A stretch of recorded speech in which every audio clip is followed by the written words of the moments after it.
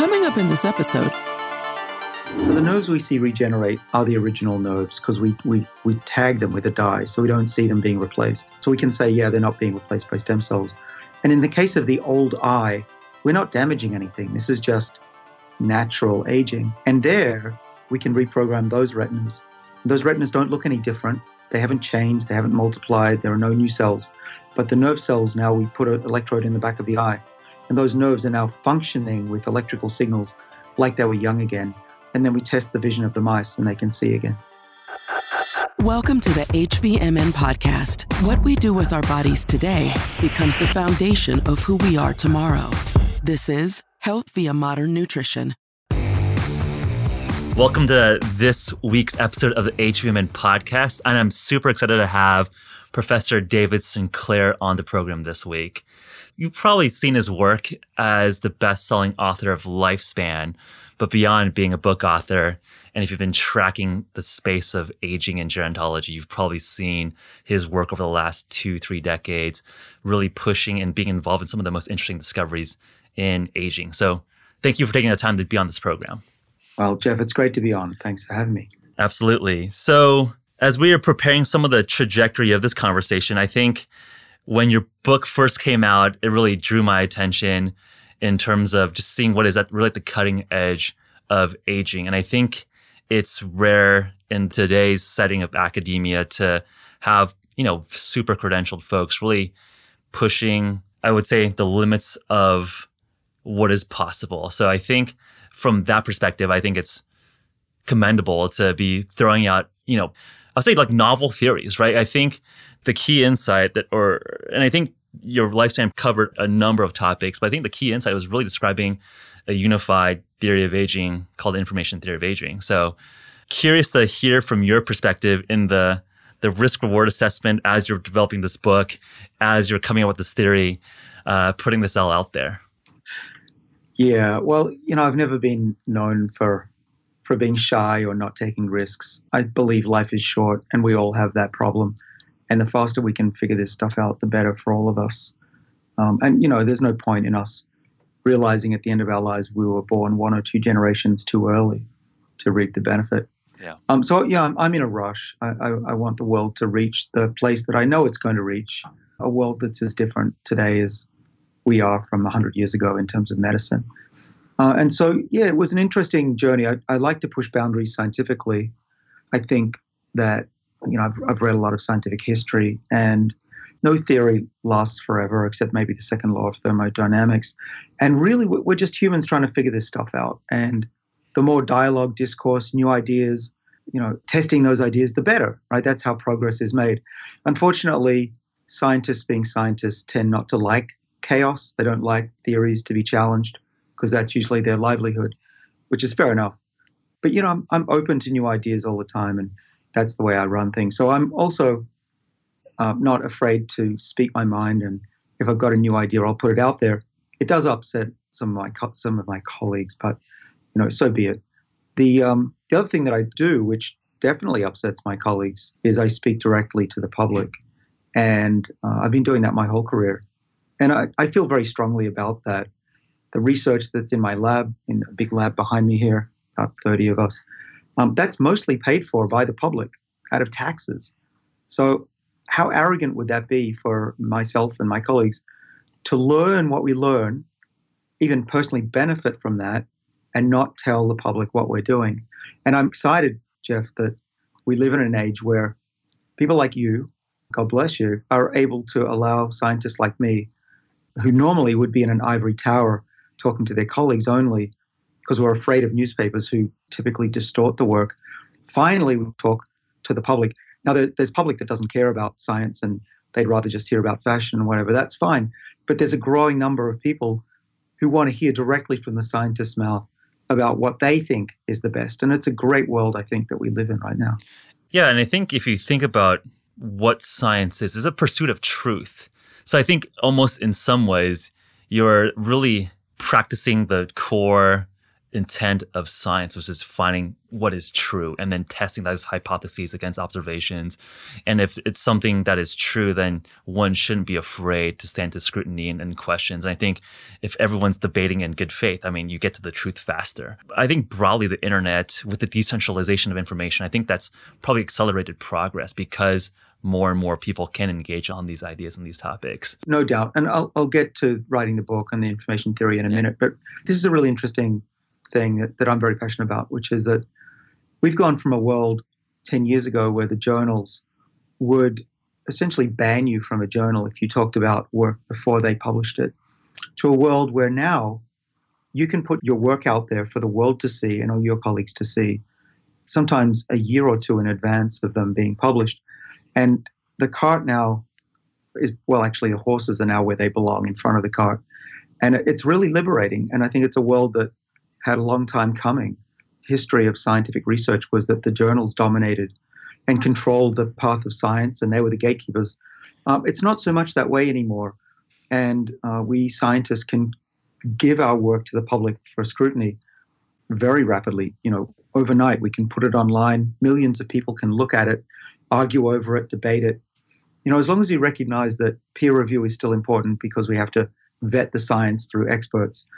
But I love a world where we can have ideas and have experts from all sorts of fields look at work a year or two in advance of when they otherwise would have seen it. Yeah, that seems directionally true as we just progressing in terms of speed and just, I think, the interdisciplinary nature of a lot of this work, right? I think some of the work that you described with, an epigenetic clock or the Horvath clock, that's incorporating a lot of data science and statistical modeling to biology. I think that's an exciting future. And I think that leads a nice segue into the information theory of aging. So as I might have referenced to you, my background is a computer scientist, and I actually specialize in information and information theory. So it was really interesting to see you being inspired or taking some of the concepts that Claude Shannon, who was a MIT professor and invented the field of information theory, and some of the observers in different ways that state is held and how that's applied to biology. At least from how I read the book, it seemed like a recent paper reversing aging in nerve cells in eyes. Really was the evidence or data that inspired the sort of observer theory and the information theory. I'm curious from your perspective, how did all these things come together? Because I think many of our listeners have probably heard of the different various hallmarks of aging. I think people understand that there's some notion of genetic damage, epigenetic damage, but I think the articulation that you have, which defines sort of a primal root cause of all the downstream effects of aging is quite novel, right? It's like the first time I've heard that articulated in such a primal way. Well, actually, the theory began when I was 26 years old. I'm now 50. So it wasn't just last year that I came up with this idea, but it's been evolving over time. And I've been wanting to write down the theory in a scientific journal in a formal way, but I've just been too busy working on the science out there in the lab and doing other things. It turns out, just through lack of time, that the book was the best way for me to express my ideas. And it's unusual. We were talking before we went on air about how rare it is that a scientist puts their work out in public, their theory, in a book before it's actually totally crystallized and written down in a scientific paper and vetted. And that's just how history happened in my case. But the idea began really with yeast cells. We were studying yeast cells and the silent information regulators, these SIR proteins that we've been working on. That word information has been there since the beginning, going back 25 years ago. And how is information tied into aging itself? Well, in yeast, it didn't take long to figure out that epigenetic changes, as we call them, the noise, informational noise, was the cause of aging, a major cause of aging in yeast. But it's taken us, the better part of 2 decades to test, to understand whether that was true for us. And while you can do a yeast experiment in a week, a mouse experiment, the ones that we just put up online, not the reprogramming one, but a couple of others, they took us 10 years, those 2 papers. And I felt like we were at a point where we had enough evidence from our research and increasingly other people who are working in this area that this hypothesis was going to come out anyway, kind of like Charles Darwin would have gotten scooped if he hadn't written Origin of the Species, so he rushed it out. The same thing was happening to me. I spent 10 years going, no one else is thinking this way in terms of information. But then the epigenome exploded in the aging field. The Horvath clock, the epigenetic clock came out. And I thought, well, I'd better get this out or, I'll really regret it for the rest of my life. And so it all spilled out on the pages quite beautifully, I think, thanks to my co-author, who's a really great writer. And together we produced something that was far better than we could have produced alone. But what I've been very encouraged by is the reaction of my colleagues, that for many of them, it just makes perfect sense. If you distill down biology to its essence and ask, why don't organisms live forever? Why isn't life permanent? It's got to be information loss. There's nothing else it could be. Yeah. I mean, it makes sense in terms of a lot of analogies that people make on biological constructs, right? One can make the analogy that we are evolution algorithm for biological information that's fit for survival or through natural selection. And I think, what is that? I mean, it's an encapsulation and dissemination of information, right? So I think one thing that I think is especially compelling about this theory is that you're making an interesting claim around this existence of an observer that stores a youthful epigenetic state, one, and then two, if you could reverse an aging cell back to the epigenetic state, can you arrest aging? Can you reverse aging? I think that's probably the most important, most compelling, testable hypothesis that your theory would predict, right? If you're going from a scientific method, this is a theory, a hypothesis, and there's some smoking evidence around that this can be done. And I think what would really nail the coffin here is describing exactly the mechanism of how this observer works. And I think that is, probably the most exciting, most novel part of the book for me. And it seemed like it was just at the cutting edge of what was known, because just like looking at some of the surrounding literature, this was really just at the bleeding edge when the book came out, I think in September. This was really at the cutting edge of what was even known. So I guess if science is moving really quickly, anything to update or tease at over the last couple months in a mechanism or testable hypotheses of how this might be implemented in our genome. Oh, right. So there are 3 papers that we're revising now. 2 are at Cell and 1 is at Nature. And they'll probably come out next year. And I was actually worried that by publishing the book, I was going to scoop myself, which is not what you want to do as a scientist. But it seems to be fine. The journals are happy with it. But those studies, even though they took a long time, some of them 10 years, as I mentioned, the pace of research now has exploded. We can now look at the epigenome in 4 dimensions very quickly. Millions of data points coming in every day into the lab. We've had to build our own servers just to not just analyze it, but store the information. And we've got bioinformaticians in the lab that are working on a whole range of things. And so what's happening in the lab is that every day I come in when I'm not traveling, and there's some new exciting development. So we first let me take one step back. We first showed that aging is likely to be the loss of epigenetic information in yeast going back 20 years ago, but we really had no sense that this was true in terms of cause and effect in mammals. And so we took a mouse, we engineered a mouse strain where we could disrupt the epigenome. And if we were right, well, let's start with if we were wrong. Lots of bad things could have happened. The mouse could have died, the mice could have contracted cancer, and it's possible nothing happened if you disrupt the epigenome, no big deal. And I think there's, most people would have said there's a 1 in 1,000 chance that you'll get what you're looking for, which is aging. But that's what we got. We got aging in these mice, which was pretty good result. And when you surprise yourself how good it looks, it's usually you're on the right track. But what that said was we had to think differently about our wheel of fortune, these hallmarks of aging. Now, I'm not coming out and saying the hallmarks are wrong, not by any means. But what I'm saying is that just having a laundry list of problems doesn't explain why things occur in the first place. Right. So it's not a full unified theory. Right. There are secondary symptoms of aging, right? And I think what you're describing is a primal singular cause, which I think is interesting. Yeah, that's really what every field is hoping for, is not just a list, but a real cause. You could distill down aging into an equation if this information theory is right. But what's exciting is that this mouse where we disrupted the epigenome, it didn't just get to look old, and it didn't just get diseases of aging.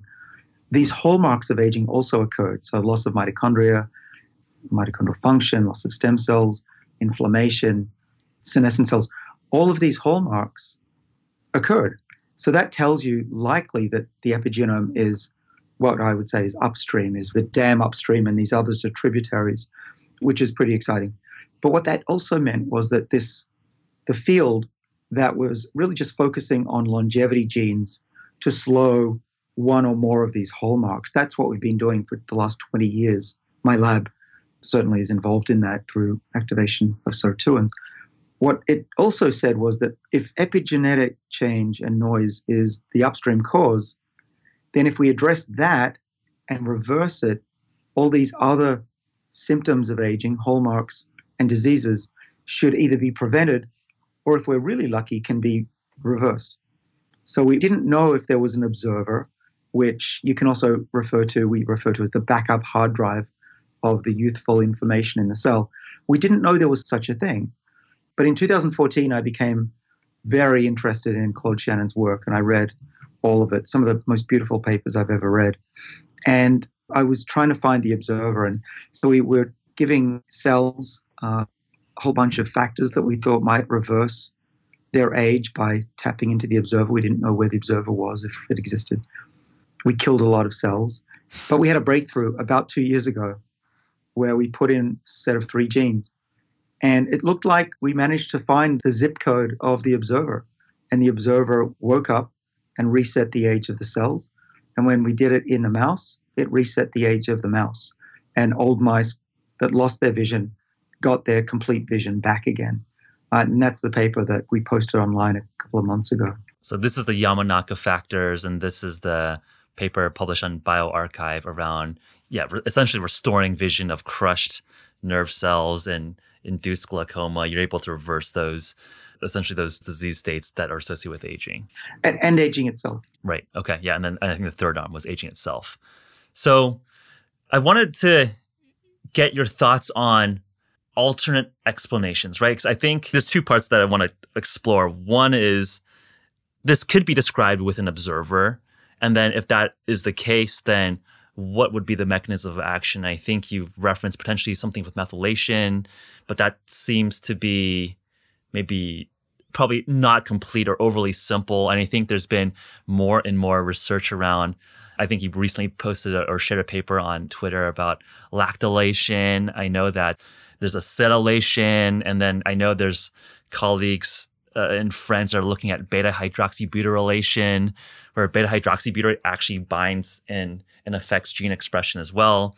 So it seems like there's more and more new science around how the epigenome is actually modified. So do you have some sense of describing that mechanism that would be the observer? And then the second part of the question is, I think where my mind goes is there explanation that this also describes the behavior that you saw that doesn't require the observer, right? I think that's an open question, or maybe you have some better results or data that suggests why this can't be explained without an observer. These are really good questions. So the first is about how complex is the man behind the curtain, the machine behind the clock. And there's no doubt that it involves more than DNA methylation. But you have to start somewhere, and we've only been working on this for a couple of years now. But I've gone from a lab with just one person in my lab working on reprogramming to now probably most of the people in my lab work on it. So we're working really hard. One thing that's interesting is, so we can measure DNA methylation age of the animal and the cells, the neurons in the eye. And we could see that the Yamanaka factors, 3 of them, 3 that are seemingly safe. We're looking at mice today. We found that, in terms of an update you're asking me, we find that these Yamanaka factors, the way we deliver them and the combination, doesn't cause cancer, doesn't have any untoward effects in the animals. even if we look very carefully histologically, which is great news. That's hot off the press. But to your point, the machine is complex. But the reason that I'm excited about the DNA methylation clock is because I think that it's a very deep layer of aging. We can change superficial things. For example, we can go for a run today and change some transcription factors and change gene expression, but that's not permanent. That's just going to change temporarily your cells, and they'll take up more glucose, etc. There's a deeper level where we've been working on some epigenetic factors such as sirtuins and trying to activate them. But even then, if you stop giving these molecules that activate the system, the animal will revert back to being healthier and maybe longer lived. But it's not that you've really reset the clock. You just made things a little bit more youthful looking. Right. But the deep layer is the actual information that tells you your age, and that's how cells really understand what type of cell they are and how old they are. And we think that this is partly driven by DNA methylation. But we thought up until our paper that the methylation age, these chemical marks on the DNA, were an indicator of biological age. They were just basically the crust on the genome, the plaque on your teeth, so to speak. Plaque doesn't do much, right? It's just accumulating. Same we thought about the methyls. But what we decided to do was to knock down or knock out, we've done it both ways, a set of genes called TETs, T-E-T. And there are 3 of them. And if we got rid of at least number 1 or number 2, we haven't studied 3 yet, we didn't get the vision restoration and we didn't get the clock reversal.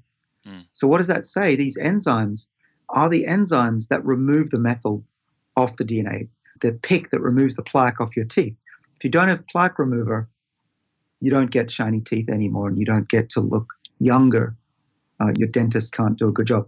So that's what the results are telling us, is that part of the reset of the clock, it's not just an indicator of age, as if you move a clock hand and nothing really changes except the appearance.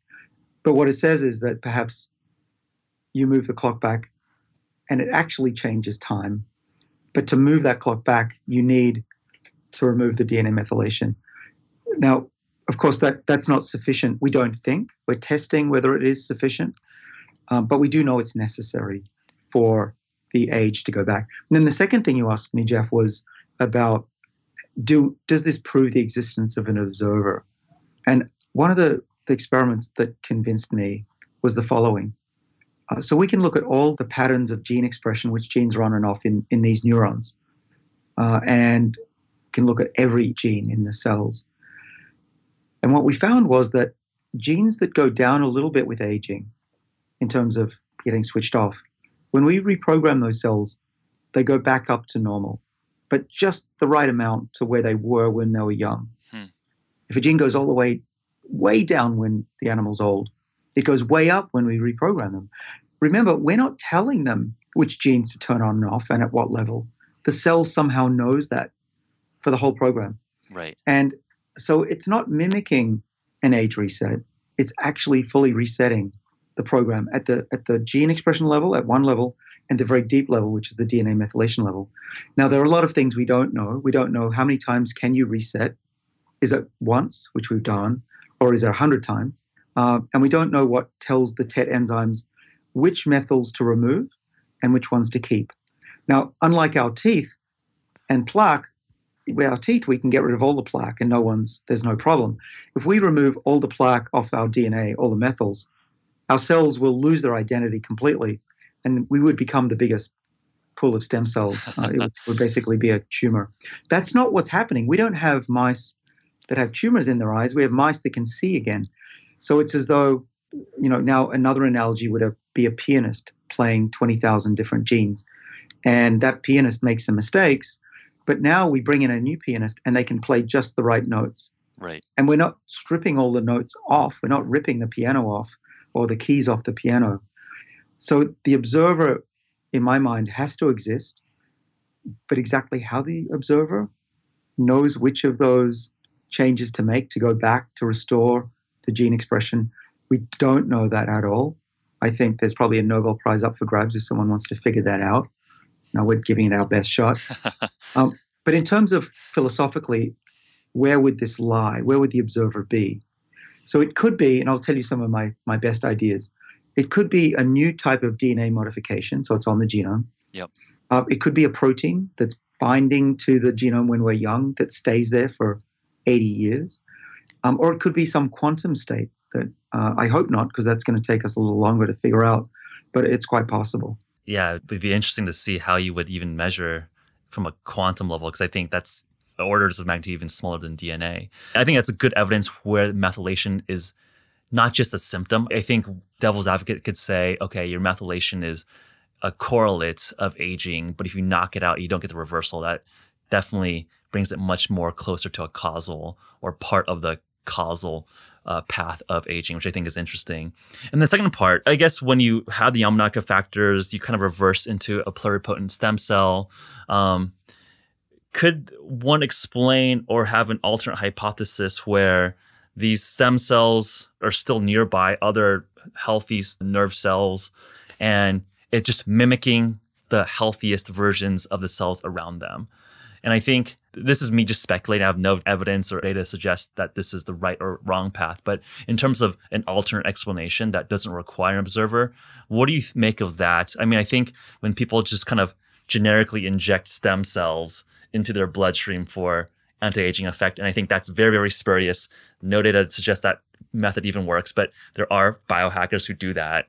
I think the most generous mechanism of action for that is that these stem cells somehow bind to areas that are somehow damaged and they mimic and build up, healthy tissue there. So to me, that doesn't require necessarily an observer. You're just mimicking nearby healthy cells, and maybe there's like inflammation factors like cytokines on kind of the more damaged cells, and somehow the stem cells just kind of mimic the ones that are a little bit more healthier.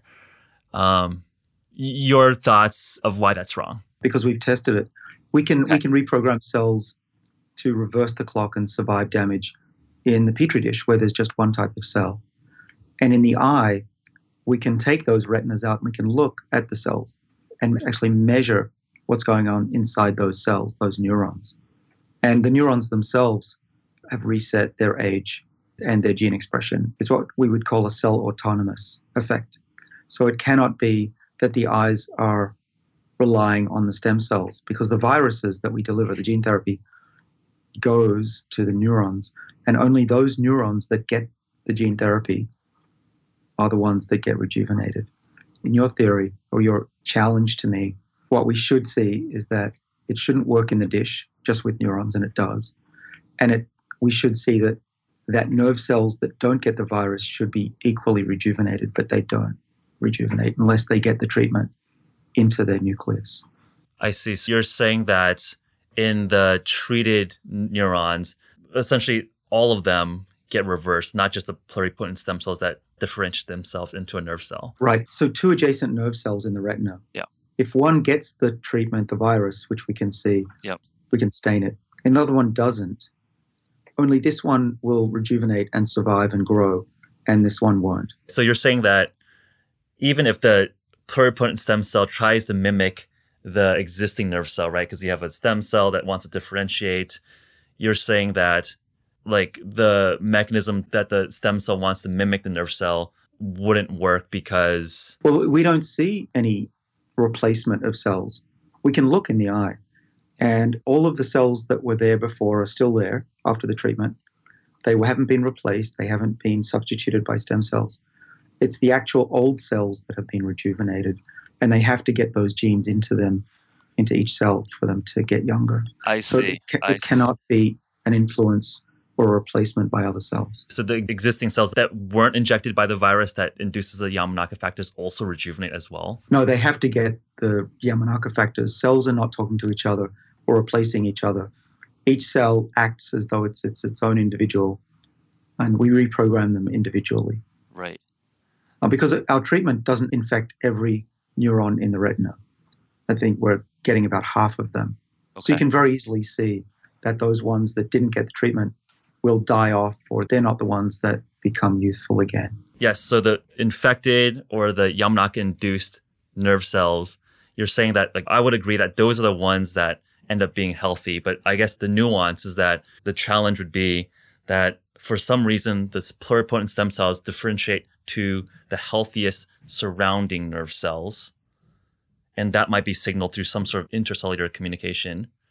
And that kind of differentiates all those pluripotent stem cells to look like the healthiest of the existing, like older nerve cells. Okay, versus, so you're saying that yeah, a stem cell could insert itself into the retina and replace a retina and grow all the way back to the brain and fuse and be functional, and then get rid of all the other cells so that now the retina looks identical, but it's actually replaced itself. Yeah, the stem cells that go into the damaged area and then mimic like the healthiest surrounding nerve tissue. So the nerves we see regenerate are the original nerves because we tag them with a dye, so we don't see them being replaced. So we can say, yeah, they're not being replaced by stem cells. And in the case of the old eye, we're not damaging anything. This is just natural aging. okay, And there, we can reprogram those retinas.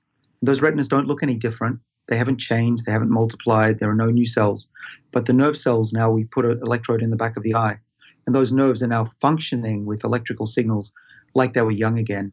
And then we test the vision of the mice and they can see again. Yeah, I mean, I don't doubt that you're definitely rescuing function, right? I think that is very, very clear. I think the question would be around exactly the mechanisms. And it sounds like you're at the forefront of teasing what that could look like. And I think a smoking gun clue would be around methylation.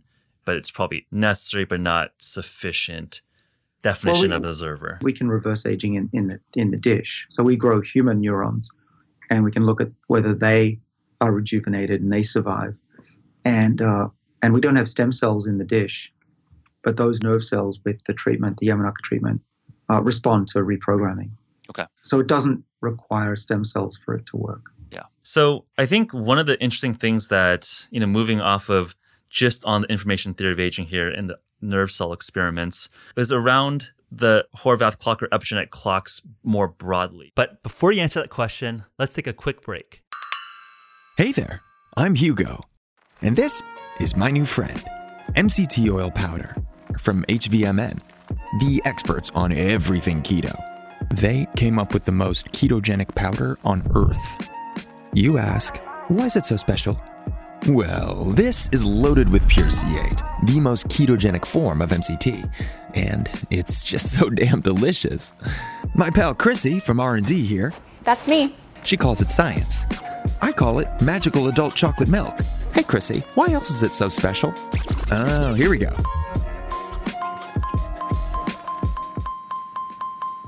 Thanks, Chrissy. Horvath clock or epigenetic clocks more broadly. So it's a very interesting tool that differentiates chronological age with biological age, right? And I think that's like an interesting effect. And I think there's probably a few markers that researchers use for this, right? There's more functional markers like VO2 max or functional muscle strength as predictors for health span or longevity, right? These are, perhaps a little bit more intuitive functions, right? The more VO2 max, that correlates or associates very well with longevity. And I think we're seeing emerging research where epigenetic clock could be used as a similar predictor, right? There's a certain patterns in the epigenetic clock or Horvath clock that does the same thing. Have you seen this work in all tissues? Some of my conversations with researchers suggest that like they've been looking at lean muscle tissue and they didn't see, for example, the epigenetic clock work on that specific tissue. Is there tissue-specific differences here? Or does it work for universally all types of cells? Well, no one can answer that question because no one's tested all types of cells. Fair enough. But in my lab, we've tested many different tissues in the mouse, and Steve Horvath's tested a bunch of cells in humans. I can speak about my own research, of course, with more confidence. We've been able to make a clock every time we've tried, whether it's something as easy as a muscle, skeletal muscle, lean muscle mass, a liver, blood. More challenging was the retina, build a retina clock out of very small samples in a mouse. You can imagine you only get 10,000 cells out of that.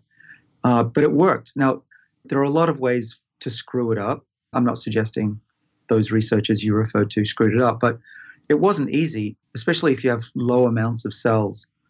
You definitely have to boost the signal to noise ratio. For example, you can zoom in on a part of the genome that is highly repetitive and get stronger signals that way. 100-fold. And that's what we used in the eye to be able to boost that. I was skeptical of the clock, because most things in aging are more variable than we want them to be, varying between month to month or individual to individual. But the clock has turned out to be surprisingly stable and reliable. I'm happy to see negative data. That would be useful. I'm unaware of that problem. What I've heard, again, I probably shouldn't talk about hearsay, but it's interesting because we've talked about the atomic level. If you go down to the single cell level, I'm told that you lose the clock, which makes perfect sense actually, because the clock is an average of the methylation. In the same way you can't predict where plaque accumulates on someone's tooth, but if you measure 1 million teeth, you can have a pretty good idea of where it tends to accumulate. Same thing here. And so that could be an issue going forward. The fewer cells you have, the less clock you're able to see. And it's going to be similar, I think, to trying to map the position of an electron, where if you really try to pinpoint it, you end up with basically a probability, and that's about it. Right. And trying to observe it, that doesn't really help you. In fact, it makes it worse. So taking an average has been very productive. I think the guys that developed the clock have really led to a great advance in the field. And what I think is probably driving the clock, and we have a couple of papers that we're working on this, is that the disruption of the epigenome and then its reconstitution is a problem. If you do it once, it's not a problem. If you do it 1,000 times over a period of a decade, then your epigenome is going to be structured informationally different than it was when you were young. One of the, I would say, most, hyped or exciting interventions that reflect one of these pathways is the AMPK pathway and metformin.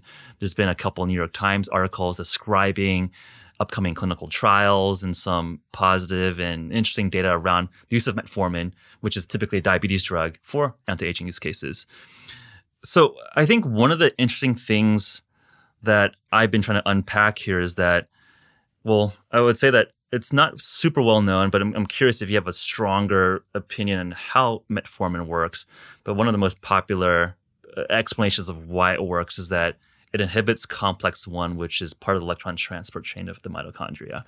And the explanation there is that it somehow disrupts the complex 1, which makes the mitochondria a little bit less efficient. And that activates AMPK because now you have a higher AMP to ATP ratio. You're producing ATP a little bit less efficiently. And this is described as a hormetic or positive effect, right? Like typically when you make something less efficient, you would think that this is a negative effect, but we explain that this could be positive because of hormesis. But I think on the other hand, if you look at some of the other literature around, for example, Parkinson's, complex 1 inhibition seems to be one of the targets of targeting Parkinson's. So to me, it seems like there's a degree of how much you want to inhibit and how much you want to activate. And I think on one hand, maybe this is because it's like squishy or fuzzy, it's like not well quantified, but how do you think about when hormesis is a good thing or when it's actually inhibiting something, it's actually bad? And I think that's something that I think is perhaps missing the nuance when people talk about, metformin works through complex 1 inhibition. We want to inhibit all the time. Simple story. I think it's a little bit more complicated than that. Curious to hear your thoughts on that topic. Jeff, it's clear that you think more deeply than most people about it. So hormesis is, I think it's a wonderful thing. I like to call it whatever doesn't kill you makes you stronger and longer lived. But that doesn't mean at all that we want to always be under this same condition. And the more we learn from studies, what we realize actually is that the body can even get used to hormesis. Right? You want to be changing things up in your daily life, probably in supplements. And it's no surprise to me that it gets confusing because we have this standard model and a lot of books written about it that if something works, to take it in the morning, if you take it 3 times a day, it'll work even better. And that's not true. When you take it, how much you take in terms of the day and whether you're exercising, whether you've eaten, all of these things play in, and it's extremely complicated. If anyone says they know the answer, they are lying or they're delusional because we don't know at all, really, what the best combination of these supplements is, and also combination with diet and time of day. Now, I don't want listeners to think that we know nothing, right? We know a fair bit. There's a whole 30 years of research on this, even more. But I think as a general theme, what guides my research and also, what I hesitate to call self-experimentation is the theory and the belief, actually, that our bodies want to be challenged. And that's what wakes up the sirtuins, the AMPK, the mTOR, the insulin IGF-1, which is controlling mTOR. And because some of the experiments that we do in the lab have seen that, I'll give you a good example, resveratrol, right? Everyone dumb that down. Let's just drink lots of red wine and we'll all live longer. That's not true.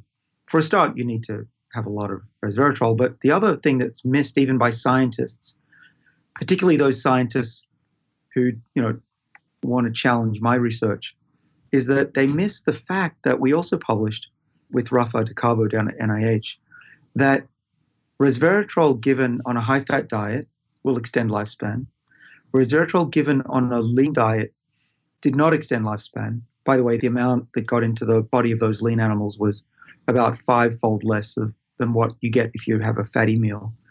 But what did work, that is almost always ignored or intentionally or otherwise, is that if we gave resveratrol to those lean mice every other day with their food, okay, so you're giving pulsing food and pulsing resveratrol, out of all the mice, out of all the groups, those were the ones that lived the longest, even longer than if you just gave resveratrol or intermittent fasting alone. So what does that tell me? It's very likely that it's not just what you eat, it's when you eat and in certain combinations. And so I'm at that point, actually, where I'm trying to discover things in my lab, discover things with my own body to try and figure out when's the best time to take things. Metformin is a good example. There's one study that says people on metformin are likely to be protected from diseases of aging, and then studies that come out, which I think are really overhyped in a negative way, that taking metformin will inhibit the benefits of exercise. Yeah. But I was gonna qualify, because it's not all exercise, it's weightlifting. But if you drill down into the data there, actually that all groups, metformin or without, gain muscle mass. They were all just as strong, but there was a slight difference in the size of the muscles. Okay, fine. If all you care about is the size of your muscles, don't take metformin. If you want to be just as strong and potentially be protected against cancer, heart disease, frailty, and of course diabetes, then take a good look at metformin. But does that mean that you should take metformin on the same day that you exercise? Maybe not. And that's what I'm trying in my regimen. Yeah, I think this notion of pulsing or cycling or periodization, I think, is really interesting, because I would say that around half of our conversations on this podcast talk about longevity, health span, but the other half really talks about optimization in elite athletics and sports. And it's really interesting to me, because if you talk to elite physiologists and sports physiologists, they often put their athletes through cyclical training blocks in periodizing their diet against their exercise. And I think we see this manifest into potentially better performance on the athletic side. But I think that theme just rings true to me here on the health span longevity side, where there's this notion of hormesis at the right time, the right cycling and periodization of it. And it sounds like we're still figuring out exactly what those protocols might be for which types of folks and which types of baselines. But I would agree with you that seems to be the direction to explore. There's probably not likely there's just like one magic formula that works for every single person on every single lifestyle. Another interesting, I would say, a hyped up or a commonly discussed pathway or compound is mTOR and rapamycin. And I want to just do like a quick blaze through of that, in the sense that there was a recent news for a company called Restore Bio that was testing an mTOR inhibitor that's like a very close analog to rapamycin that unfortunately, didn't make its phase 3 endpoint. So I'm curious from your perspective, I don't know if you have a chance to, really dive into the data, but, just for me, just looking from the outside, obviously mTOR inhibition was like a big, exciting area that a lot of people have been looking at as like potentially a way to halt aging. Endpoint on respiratory illness didn't quite pan out. Are you more or less neutral on mTOR or rapalogs as a path to explore, given this, fairly recent new data point here? It's not as bad as it seems. It's certainly bad for Restore Bio, no question. Their stock dropped 89%. But there are a number of ways to inhibit mTOR. Rapamycin and rapalogs is one way. And as far as I know, there are a number of companies. There's Navitor Bio that's working on that. Restore Bio wasn't actually working on a rapamycin analog. They were working on an upstream pathway. I believe it was an AKT inhibitor that led to downregulation of mTOR. So there are still plenty of ways to skin that cat, so to speak. It's never good when something fails because we're all hopeful that we're going to move forward, not backwards. But there's enough data on mTOR in people using rapamycin that I don't think we should certainly give up anytime soon. Right. And rapamycin is still the most potent drug we have to extend the lifespan of animals late in life. If we can remove those side effects, then it would be a great thing for humanity. But what it shows you is that making a drug is not easy, and you can't just extrapolate from a mouse to a human easily either. And that's why it's important that we have multiple shots on goal. And that's one of the reasons that I work with a number of companies, because if I just had one idea and one company, that's pretty risky. But to spread that risk and hopefully one or more will make it. But mTOR, I still think, is one of the three main pillars of aging regulation. I do my best to optimize mTOR, sirtuins, and AMPK in my own special way. I don't take rapamycin, though, if I was 95, I might, but I'm still pretty healthy. But I think I can inhibit my mTOR using other means. So one of the interesting things to remember is all of these pathways are talking to each other. If you activate sirtuins, you will inhibit mTOR. And we showed years ago that, at least in yeast, if you inhibit mTOR, you'll activate sirtuins by raising NAD. And the same is true for crosstalk between AMPK and these others. So it's not necessary, I don't think, to take rapamycin to lower your mTOR activity. And I think it also helps to not be eating a lot of branched-chain amino acids as well. Right. And which is what I also do. But if there's a safe mTOR inhibitor that doesn't cost, $1,000 a month, I'd certainly consider it. Yeah, and I think you touch on an important point, which is that these are all interrelated, interconnected networks, right? This is definitely a systems problem. And I think the human body is so complicated that you can't just push one button and expect everything necessarily to perfectly fall in line.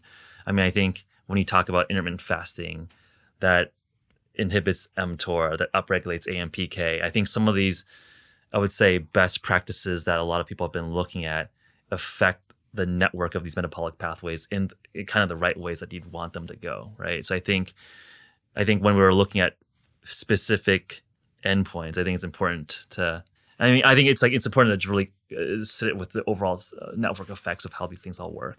Well, that's why I emphasize in my book about personalized medicine. It's not because it's a buzzword. I actually believe that the future of longevity will require devices like this. Yeah.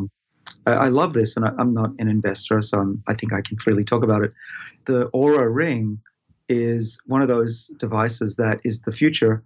The patch that I wear here for glucose monitoring is the predecessor of future little things that'll be under our skin or on a Band-Aid. And right now it seems weird. When I go to the gym, I can't tell you the number of people that give me a funny look because I've got this device stuck to the back of my arm. I'm guilty of that. I have been playing around with CGMs for the last 3-4 years, and just an early user of the Oura Ring as well. Yeah, people think it's a bit weird. Yeah, but I think people are interested, right? It's like the cyborg future is not evenly distributed. Well, as we get into this, and we're clearly we think similarly that not only is there a lot to still figure out, but individuals will respond differently in terms of how much, what, when. The only way to know what works for you, or at least have an indication, is to measure it. Otherwise, you're flying blind, like driving without a dashboard. And I've learned a lot over the last 2 years. And anyone who's actually interested in their own body and is scientifically minded, or an engineer, I think they would be like us. It's actually a lot of fun as well. You get double bang for the buck, right? You got data that can help you be healthy, but it's also interesting. I love the idea that I wave my phone here under my arm. And you get your blood sugar. Yeah. I see what's inside my body. I've never been able to, in real time, graph something inside my body. And I look forward to a future when we can do that in real time and have, recommendations on what we eat and what we're deficient in, and if we have cancer coming on board. But without that, we're just relying on clinical trials on groups of people that may not even be in the same country, with the same microbiome, of the same sex as you, and you just have to hope that it's going to work.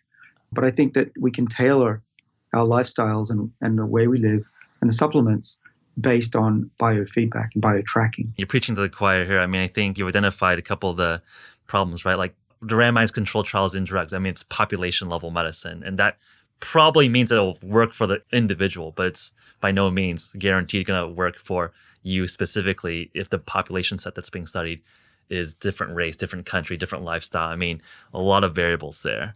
But I think the future is going to go to that direction. We're going to have real-time access to all our information, especially our biological information. It just seems like we're in the dark ages of kind of flying blindly, maybe getting our annual checkup once a year for our lipid panel. And like, that's your check-in, right? And like, we know more continuous data about our computers, our house, our cars than our own bodies. Well, yeah, you and I are living in the future, basically. But soon the rest of the world will catch up as prices come down. But to me, it seems the world we live in right now, where you go for an annual checkup, is medieval. It's ridiculous and not only that, you only go to the doctor when you get sick. Right, like once you're just optimistic. Yeah. I'll tell you an interesting thing I haven't told anybody. So I've been optimizing myself, particularly in the last few years as I've now turned 50. And I wish I started sooner because, I can tell you I feel better than I ever have. And that's fine. You can see that I have no gray hair. I've got the same amount of hair as I had when I was in my 20s. But that's all great. That could just be luck. But what I've noticed is I used to get sick, at least a few times a year, either in bed, I'd be stuck in bed, or I'd get a cold. I don't remember the last time I had a sniffle. And I'm traveling and everyone around me is getting sick. And, that's known to be a sign of good health and predicting longevity. And I'm really feeling it. And I think that's my best bellwether. And my father, too, he's always been resistant to diseases. And I think that is really a good sign that we often don't talk about in this longevity field. Yeah. So I know that we're running a little bit out of time here. So I want to wrap up with a final thought. And I think a big portion of our book is articulating why it's not insane, but probably the most humanitarian thing to extend longevity, not just on productivity, but I think just like the human aspect that, like, there's so much experience that one accrues. I think one of the things I think about is like, you just learn so much about being a human. And then once you kind of figure out how to be a good person, you're like ready to go die. And I think it's like a shame because you built like decades of experience of how to be a good person. And then it's time to go on to your way. So I think I'm like very much in line with your thinking that this is probably one of the highest leverage things to work on. But I'm curious to just tease into some of the potential sociological questions that we would need to update in our governance, perhaps in a future where we're living, 200, 300, 500 years. I mean, maybe as like a final thought here, assuming that we can, folks like yourself can solve this problem of aging, what would you be concerned about in terms of the society and culture that we build? I think one of the things that I kind of identified or was thinking about is that dying seems to just make sure that you can distribute wealth, distribute power. Right. I think the interesting thing with capitalism is that the winners keep accruing more and more wealth. And sometimes the clock of death forces some distribution back to other people. Yeah, with trust funds and all of that. But I'm curious, assuming we solve aging, which is going to be quite challenging, what would be your final thoughts on things that future humans and future political leaders to set up a society that fits this new norm? Oh, wow. There's a lot in there. Yeah. I mean, in terms of redistribution of wealth, that's the easiest thing to solve. changing the inheritance tax, the estate tax, or what some people have politically called the death taxes.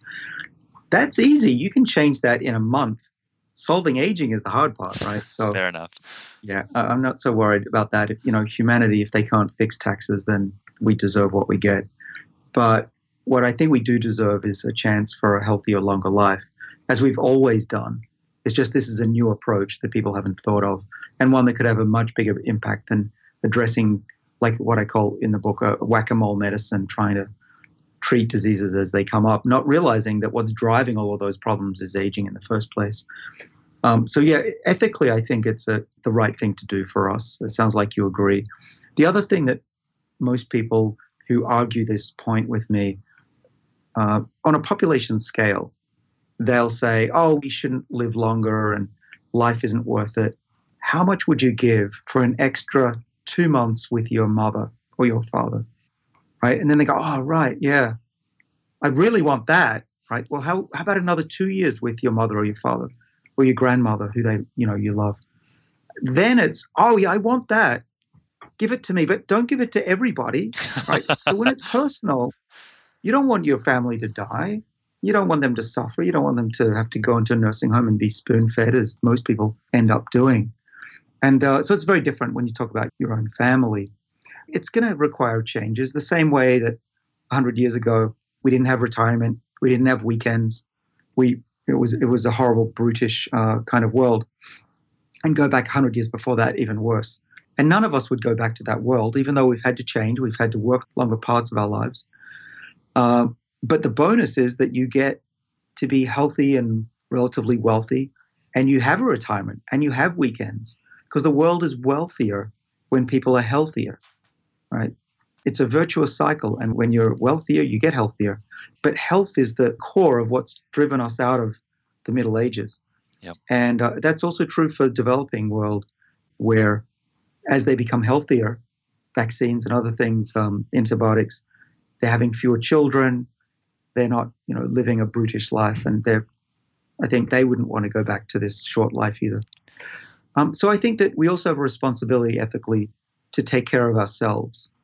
I'm not just selfishly trying to stay young and healthy. I'm a little bit more motivated because now people are watching me and seeing how I do over the next few decades, and it's kind of a game. But really, what makes me happy about doing that is the realization that my kids may not have to look after me in a decrepit state. And hopefully I'll die very quickly at an advanced old age and not be a burden to them and be very productive throughout my life. I don't plan on retiring anytime soon. And then finally, things that will have to change. We're going to have to change the retirement age. We're going to have to look at Social Security, though I do believe, and I've done the calculations with an economist, that the medical healthcare costs of the country will go down enough to easily pay for Social Security. But we can't retire halfway through our lives, which is what we're heading towards, actually. Yeah. We're going to have to give people incentives to start new careers. Even if it's non-profit work, there have to be some productive members of society taking care of grandkids or whatever. And if you've been busting roads and doing a horrible job that no one would really want to do, and there are a lot of jobs like that, we're privileged, you and I, to do what we do. Yeah.